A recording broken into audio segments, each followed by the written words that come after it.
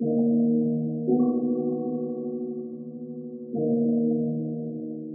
Suttas, a podcast on original Buddhism. Visit us at simplesuttas.wordpress.com. I'll just lie there in bed and try and be very, very vigilant and meditate. And then if I decide, that it's time to put my mind down, then I'll put it down, or I'll just go for it. Be like, all right, meditate from 3 until 6, get up at 6. And, a lot of times too, if I'm really in a good place, the meditation that I can do in that time, if 3 hours of meditation, lying there completely, you can just totally let go of the body. You just have an experience of that you're just basically a point of consciousness right here. Then it's so restful that you don't really need to sleep anyways. I think I was just, it just never happens to me. I go to sleep, I'm out like a rock. That's it. I woke up in the middle of the night last night. I'm like, what is this? What's going on? And I just know it was because I had a really stressful, intense day yesterday, and my mind was racing, and just thought, shit, this is exactly This is it. This is the time. This is it. Okay. So we're going to try something just strange here. I just came up with a few random questions just to see what came of it. Maybe nothing. Yeah. Favorite sutta? Favorite sutta? Man, I got quite a few of them. Yeah. DN1, DN2, Brahmajala, Samappala. Those are both fantastic. MN27, the Lesser Discourse on the Elephant Footprint, is basically DN2, a little different twist to it. Let's see, what else? Well, no, what's like the teaching in any one of those that really spoke to you? Brahmajala, like I said, it is literally the end, in my opinion, it is the end of philosophy. Like, it explains to you every view that could possibly be held. It explains how those views are developed. It explains the consequences of those views. So literally, if you were to read that and get a good grounding in it, I think most of your questions about any type of philosophy, Western, Eastern, doesn't matter, would just gone. Put it aside. Yeah. DN2, I think is fantastic. It is the complete exegesis, how do you pronounce it? Exegesis, I think, of the path, right? And it's, I would guess that it probably predates the Eightfold Path, but that's just a guess. Oh, why is that? Well, because it's not, the Eightfold Path is so neat and organized and wonderful, right? Tidy. And here we get something that's slightly different, that explains certain aspects of Sila in almost painstaking detail, and so you really, it's not the Vinaya, but it's close. I mean, it essentially tells you exactly in every single situation what your aim should be as far as how you react to it. I had read somewhere that in Indian culture at that time, 4 was, kind of a very special number, and so that 8 was also a special number because it was 2 times 4, and so that possibly the reason why Four Noble Truths and Eightfold Path were that number was because they were, considered the most special. Now, there are numbers for everything, so I'm not sure that that's true. Yeah. But it also does occur to me that Eightfold Path could have been any number. You could have made it longer by breaking all the, the 4 right efforts and the 4 foundations separately, or you could have made it shorter by compressing the all the virtue steps into something like that. So, kind of playing with numbers, but it is an interesting thought. Like, was it the Buddha that came up with those numbers and those mnemonics? Was it someone else that was memorizing it? Yeah. When I teach something, I never teach it exactly the same way, and to different people, different times, just trying out a little different way of speaking it. So it would make sense to me that, he clearly taught the path multiple different ways. You've got the Eightfold Path, but you've got the gradual training. You've got all these different ways of essentially looking at the same ideas. And so I just really connect with that. And then also too, I think that as it guides you, like I said, if you read that out loud, and like I said, that one and MN27 are very, very similar.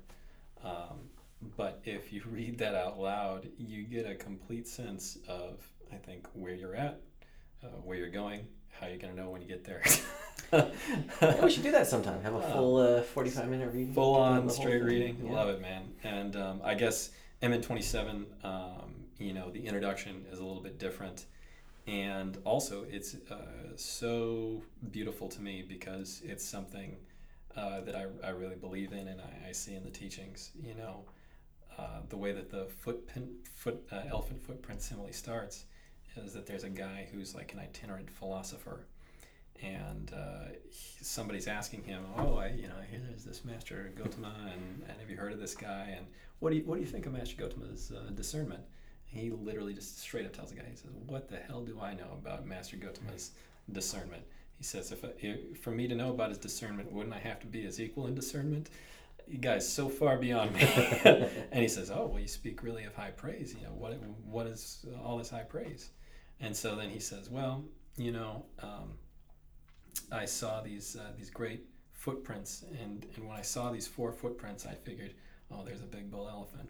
And he says the 4 footprints that I saw, and it's the same thing, but he just goes through different castes. And so the first caste that he starts with is, he says, there's Brahmins that hold certain speculative views, and they wander around like hair-splitting marksmen, and they say, any debate I can win. I'm just going to ask him this question. If I put him this question, he answers this one way, well, then I'm going to refute him this way. And if he answers this other way, I'm going to refute him this other way. And he says, and they go to see him, and far from refuting him, they don't even ask their question. They say they realize upon going to him that it's completely pointless. That's the foolish question, and they become his disciples. And so he goes through this, the 4 different castes, and the final one that he goes to is the wanderers of other sects.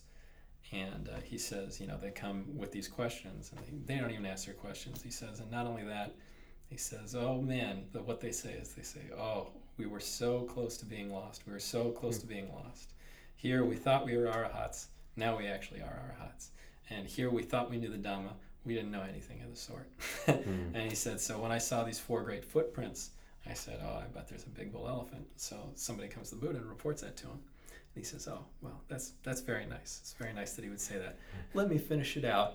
Let me flesh that simile out in full for you. And so then he goes through the gradual training all the way up to, that he sees all of his past lives, that he sees the arising and passing away of beings due to their karma, and he sees the complete cessation of suffering. And he says, even at this point, and he's talking not about his own experiences, but anybody that wants to come see for themselves will have these experiences if they train in the way that he's directed them. And he says, up until that point, every single time that he comes to a new virtue that he has or a new understanding that he has, he says, a disciple of the noble ones would not yet say, there's a big bull elephant, even to the point where when they actually see their past lives and they see all this stuff, he says, even at this point, they would not know. He says, but when they come to the full knowledge of release, he says, at that point, at this point, they've just been seeing footprints, but there's midget elephants with big feet. He says, there's... Does he say midget elephants? Yeah, he says, like, midget elephants. He says, there's pygmy elephants or something like that. Okay. There's pygmy elephants with big feet. There's female elephants with big feet. Right? And he said, they see the scratch marks on the trees. He says, but they don't yet come to the conclusion because there's large female elephants that got big teeth and they can make scratches on the trees. He says, but when they finally know and see for themselves and experience full release, that's the point. When they come and they see sitting under a tree or lying down by a river, there's the big bull elephant. Right, and that simile. I mean, like I said, reading that to me is just so beautiful. Because people always talk about, should I be skeptical about this? Should I be skeptical about that? And he says, he keeps following the trail, but he doesn't yet come to the conclusion. Yeah. There's the big bull elephant. He doesn't know until the moment that happens that he's fully enlightened and he completely understands. Right, that's when he knows there's the big bull elephant. Up until then, he knows, there's something going on here, but I don't know exactly what it is. Yeah, on the one hand, each of those, you're following a certain path, right? You're not completely heading in the wrong direction, and any of those achievements is something to be, celebrated and striven for and all those kinds of things, but not to be satisfied with. Yeah, that's great. That's great. So those are some of my absolute favorites, but every week, whenever I read another one, I'm like, this one's really fantastic, All right, well, here's another one for you. All right. Outside of breath meditation Mm-hmm. or metta meditation, favorite practice, if any? I would definitely say the type of meditation that's outlined in Anatta Lakkhana. That for me is kind of my go-to practice anytime that I am experiencing any kind of discomfort, whether it's a mind state or a physical pain. Or So this is the observing the arising and passing away? No, it's the just literally, basically as stated in the Anatta Lakkhana Sutta, that anything that's unpleasant that I'm experiencing has to fall into a category of form, feeling, perception, intention, or consciousness. And that if you sit there, and I guess, you could say it's the arising and passing, but if you just sit there and you go through those things, and once again, you'll find where you snag. If you go through the full list, each khandha and each method, right? Okay, is it internal? Is it external? Is it near? Is it far away? Is it in between? Right? Is it past, present, or future? Is it is it simple? Is it gross or is it subtle? Is it normal or is it sublime? Right? Any one of these things, you go through, and you go through every single possible derivation, and you will find the place that you're clinging at and what's causing you the suffering. Right? There's nothing you can do about the pain, but you let go of that suffering, and you feel much better. Do you find that there are certain categories that you fall into more often than others? Oh yeah, sure. Certainly, for me, it's generally not physically related. It would be a perceptive state, or maybe some sort of attendant consciousness. Those are the ones that are pretty solid. Maybe you get pretty decent in your practice, and you get a nice solid state of equanimity going for a while, right? And then that equanimity goes away. You say, oh, well, I thought I really had it, right? Yeah. Right? And then you start deconstructing, oh, I thought I really had it. Okay, then there's 17 different problems with that thought. Right. Right. So yeah, those are my favorite practices, and then too, just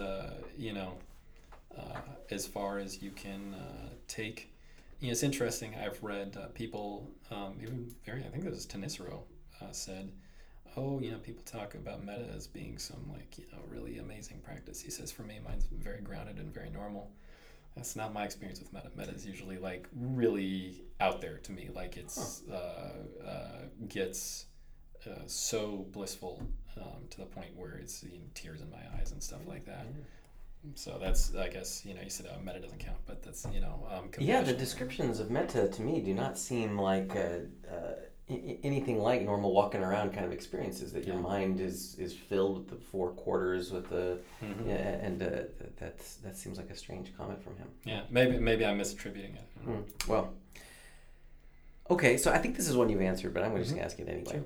So would a person who's completely uprooted the defilements be completely liberated if they have not seen their past lives? That's a good question. I think that definitely there's groundings in the Sutta for saying yes. And I think that I would say I would be very wary of making that declaration too early. I think a lot of people very much do. I think that if you don't have some sense of what he's talking about when he says that he's seen gods and angels and has had discussions with them, that he's seen his past lives, that he absolutely knows and understands Kama, if you have no grounding and it just seems all like stories, I think it's unlikely that you're going to pursue the path far enough. Because at some point what you're going to do is you're going to take, this is all just a bunch of crap. I understand why he was telling it to people, because people back then thought they had a soul, and but we don't believe that foolish crap anymore. We don't need, I don't need any of that stuff. And I think that, oftentimes that leads to a type of almost like Buddhist nihilism, and that's the wrong view. And so when he describes the things that he saw and the things that he did, and the Brahma invitation, sure. right? The Brahma invitation for me, I don't think that that's just a story. I think that is an actual experience that he personally experienced and then went and told his disciples about. And I think that a lot of times very easy to dismiss those things. And I don't think that those things aren't the goal of the path either. Right. And they're absolutely things that need to be let go of. But if you're walking around and you believe, oh, it's just a load of crap, I think that you're in trouble, if that makes any sense. It does, and I think it's a fine line. I have to say I can't say that I definitely believe all of that, and I actually do positively believe that there are some of those stories that really are stories, that really are myth in not in the sense of just being wrong, but in the sense of being like stories revealing a higher truth. But I also think that there's some things that other people would take to be myth that no, I definitely believe are really true, and and then where you draw that line, I give myself a pretty wide gray zone, knowing that I'm probably deluded in a lot of ways, so I don't want to overestimate what I feel I can say for sure. Yeah, and I mean I think that that's part of the issue too, is that there is a whole wide range, I was typing up that email, whole wide range of stuff that goes on in the suttas. There's people being declared arahants, just like, oh yeah, I'm totally sure that there's no self, there's no permanence in any of the 6 internal bases, the 6 external bases, or the attended consciousness. I'm absolutely sure of that. I'm not confused. Oh, well, you're an arahant, right? And then, he, like I said, in MN 27, he talks about somebody that has completely followed the gradual training, every single possible thing, that even after all of that, they're not fully enlightened until something else happens, right? And so it's very difficult to know. And then there's also always the problem. One of the similes he gives is, of course, of the raft, right? That it's possible that somebody might have had some really cool experiences or has really, really done their practice very, very well, and then might be walking around with the raft bent sometime later.